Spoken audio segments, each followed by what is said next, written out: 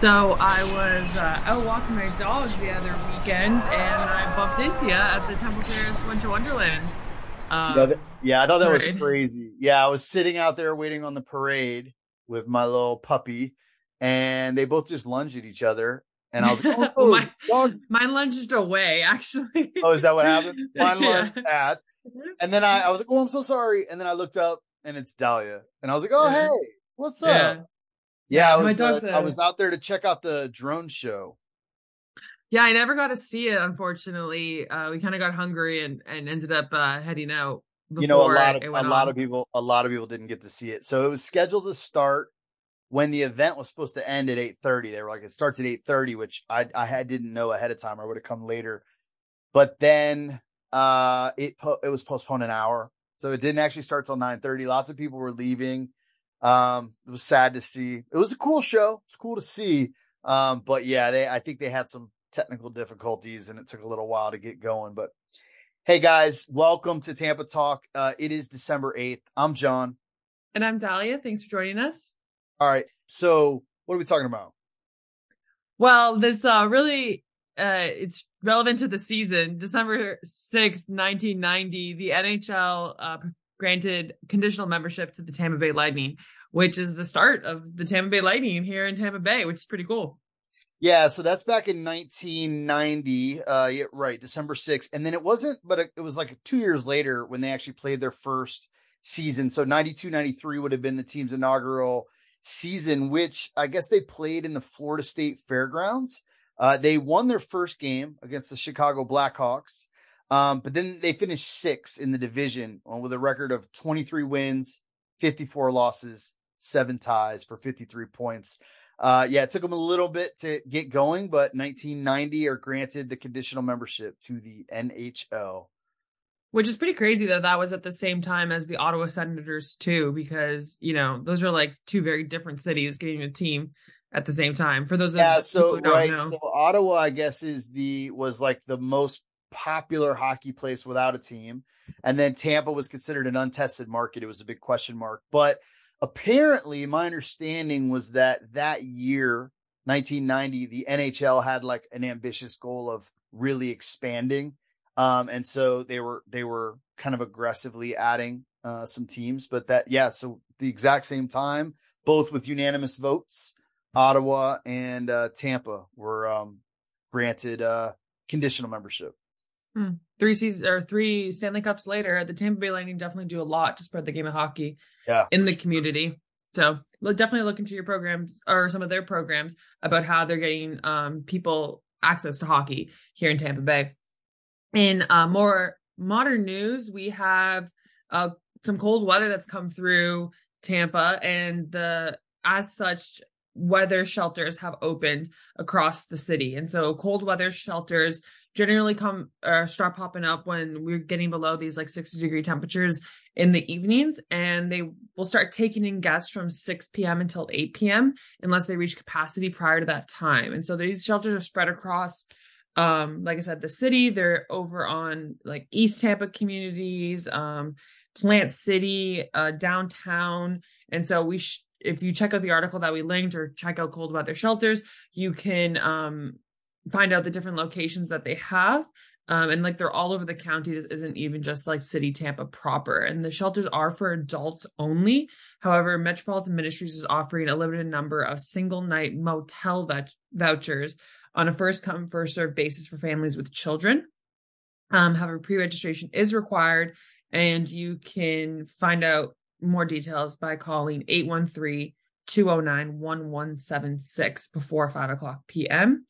And if you're interested in volunteering or hosting at a cold weather shelter, you can contact Julie Watkinson, the community relations coordinator at WatkinsonJ at hcflgov.net.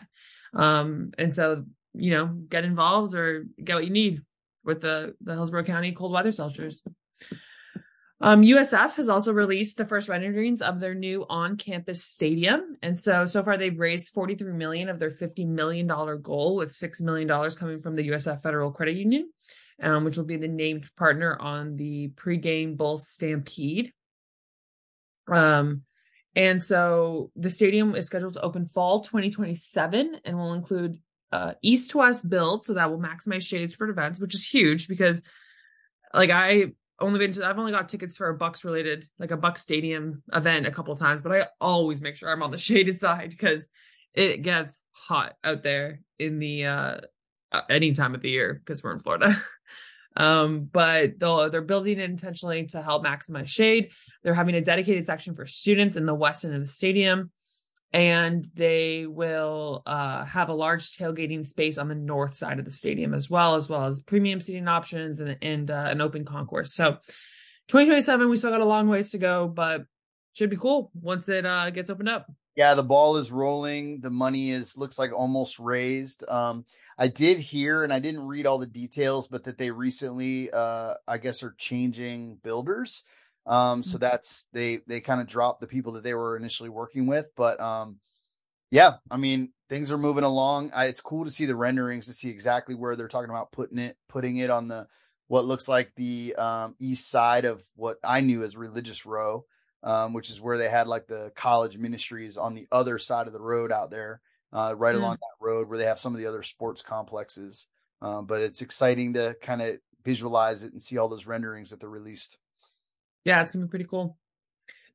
And then the Uptown Business Accelerator has accepted its second cohort of startups. And so the accelerator program that launched in May with the mission of boosting underrepresented founders, it will have its next cohort. The companies that they're selecting are intentionally chose to build institutional wealth while also stimulating the area's tech talent. And so businesses involved in the cohort have potential to receive a $3,500 grant without having to exchange any equity in their company, which is a really big deal. Yeah, so that's the Soaring Cities group that's doing that. And they're working with, I know, Chris Moranci and I think they all participating organizations are getting the $3,500. That's part of the program. And I did see a post on LinkedIn. It looks like they have had, I think their first meeting was this week, but they're up and running the cohorts together, and we will pay attention and see how that unfolds. Thanks for sharing that, John. The city is also working to award more lots to developers for affordable housing. And so this is part of a 6-year project to bring affordable homes to our city of Tampa, which is definitely needed. And actually, in another article that we shared this week, Tampa St. Pete is among some of the worst metro areas for the middle class. And so this study found that when it comes to the best places for middle and working class people, a new study suggests that just the affordability of the homes actually isn't the biggest indicator, but the cost of living and inflation. And so somewhere like San Jose, California, where the median home price is over $1 million, is still at the top list of these major metro areas because their wages have increased accordingly. And so that they're able to actually like pay for their expenses versus, 150 miles east of that in Fresno, California, the worst city which was ranked at number 50. The median home price is only $360,000, but the wages aren't matching that cost of living. And so Tampa was closer to that Fresno, California, ranked at number 40, where our wages just haven't caught up to our home prices and our inflation has increased as well. And so that's pretty old Florida story where people think Florida is just this, wild South and, we don't have the cost. It's cheap to live here and, there's no rules and all that kind of jazz. But with the influx of people moving to Florida, that's really changed the name here. And so wages really have to react accordingly. And so this city project for affordable housing will allow for a qualified developer or nonprofit to receive the lot at no cost. So these are lots that the city owns, but the developer must build a home for an income eligible buyer. And so these lots are mainly located in the East Tampa and Central Park areas, which for those of you who don't know, Central Park is kind of like Perry Harvey Park, like that downtown area.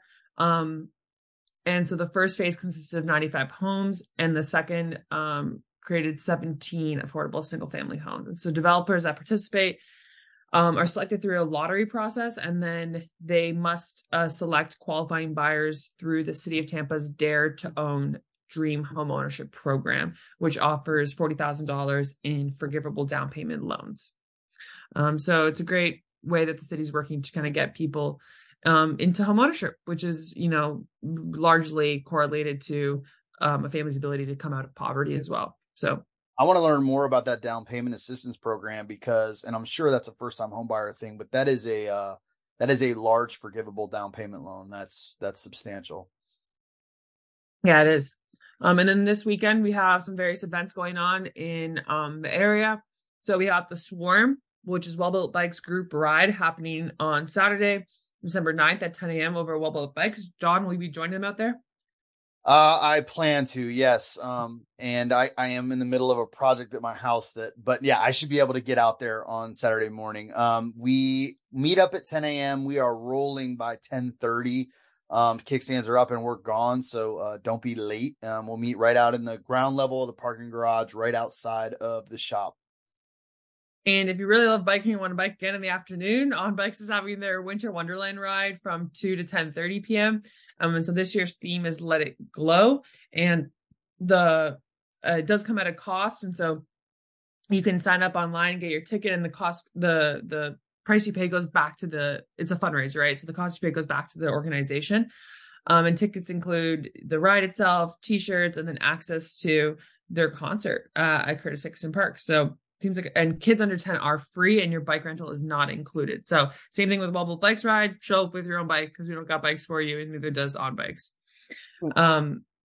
Then going into next week, the Homegrown Hillsborough is hosting their end of year partnership meeting. So if you're a player in the food system space, we encourage you to be there at Hillsborough County's Extension office from 4 to 8, where you can learn more about Homegrown Hillsborough itself, kind of the work we've been doing over the past year, and celebrate with a garden dinner, which is being in partnership with 360 Eats, who are providing all the catering, which is all rescued food, and sustainable, or all that kind of jazz. So check it out, Homegrown Hillsborough partnership meeting. You should be able to find the RSVP link through Eventbrite as well. Looking forward to and that. then yeah, me too. We were setting up some tables and stuff, like checking our supplies list today, and I think it'll be a really cool event. So I'm looking forward to it too. And then this event is a little bit in the future, in the new year. However, tickets went on sale just this week. And so the Gasparilla Music Festival will be taking place on February 16th and 18th, but early bird tickets went on sale December 5th. So it's $60 for 2 days for GA, which is really affordable for a music festival. They usually have a pretty decent lineup of different kind of artists. And it's the 13th annual Gasparilla Music Festival. And so this year will be hosted at Julian B. Lane Riverfront Park, which is a new spot for them. If you don't have $60 and you still want to go check it out, they offer free tickets for a free 1-day ticket for volunteers. And so they have volunteer opportunities Wednesday before the festival through Sunday, and you volunteer your shift, and then you can spend the rest of the day enjoying the festival. So great way to listen to some good music without having to pay a dime. That's awesome.